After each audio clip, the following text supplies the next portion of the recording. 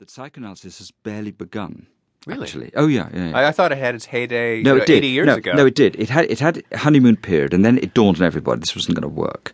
I mean, there's no way psychoanalysis is going to work in a culture that's committed to religion, science, and consumer confidence, because it doesn't meet any of those criteria. That's the great thing about it. So it's intrinsically countercultural. It actually is against the grain of all the things we're being sold, many of the things we're being sold.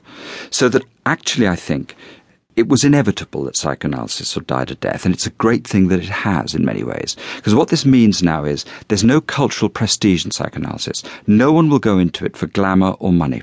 So people will only go into it if they have a passion for it. And that will make it work again, because that's what it needed. It needs to lose its cultural charge and become really something that was obviously disproven. And Freud's obviously a charlatan, and so we can just forget about it. And then only the people who are interested, it's like poetry, only the people who are interested in it will do it. And no one will go into it as a good career move. So if psychoanalysis has been marginalized, no one takes it seriously anymore, what are the insights that can emerge from it then? Well, it's not the insights, it's the experience. Oh, it's doing it. It's doing it. Basically, if somebody is either curious or desperate, they should go into psychoanalysis or read some and see if it works for them. The idea that it's going to compete with knitting, aromatherapy, stamp collecting, etc., is absurd. Psychoanalysis is for the people who find it amusing, interesting, enlightening, comforting, reassuring, stimulating. I don't remotely want to say it works for everybody, because it really doesn't. But for the people for whom it works, it really does work.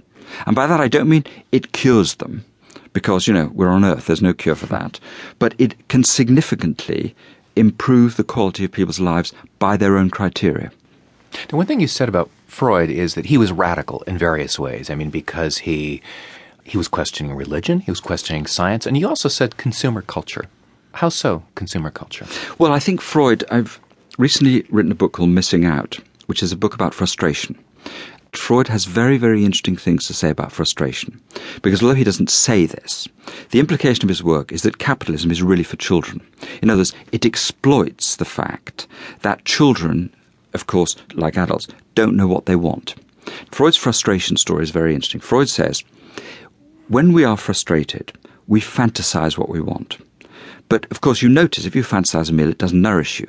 So at a certain point, you have to engage with reality. You have to get the meal you want. What Freud says is we're actually very frightened of being frustrated. So whenever we're frustrated, we're tempted to fill the gap very, very quickly. So the moment I feel a bit of unease, I buy something. I have a bath. I eat chocolate. I do whatever I do. What Freud is saying is we need to be able to bear with our frustration to be able to discover what it is we actually do want. Freud says a very interesting thing in A Letter to Fleece. He says, the reason that no adult is actually satisfied with money is because no child ever was. Children don't want money. And I think that's a very profound point, because children want affection, emotional contact, reliability, adventure, etc. And then they grow up into this world of capitalist exploitation, in which they discover there are a million things to want. In fact, we're living in a supermarket. It's great, but actually it's terrible, because it depends upon non-satisfaction. It's not that there is satisfaction, but there are degrees of satisfaction. And Freud is saying, and again, psychoanalysis might be one of the places one might do this, if one can learn to bear one's frustration, one will not be willing to be fobbed off by substitute gratifications. And consumer capitalism is a supermarket of substitute gratifications. I'm trying to wrap my head around this idea of learning to bear frustration. In a way, it's very simple, because we've all had to do it every so often, which is, it means that when you begin to feel that there's something lacking or missing, or you're feeling some sort of hunger, you don't jump to conclusions about what it is that you were hungry for, because that's what the culture does. It jumps to conclusions for you. Actually, it's extremely difficult to find out what it is one wants. So I might feel very, very, very, very hungry at a certain point in the day, but actually I may want a conversation with a certain person. But it might be very difficult in a certain culture for me to get to know that. So there might be all kinds of things that you want, but you don't actually recognize. Exactly, you are unconscious of them. So Freud is saying it's not a counsel of asceticism, it's a counsel of waiting. That if you can bear to wait, and if you can have certain kinds of conversation, you're more likely to discover more satisfying things for yourself. I think that's true. You have said it's a mistake to regard Freud as a scientist of human nature. Instead, we should approach him as a literary figure.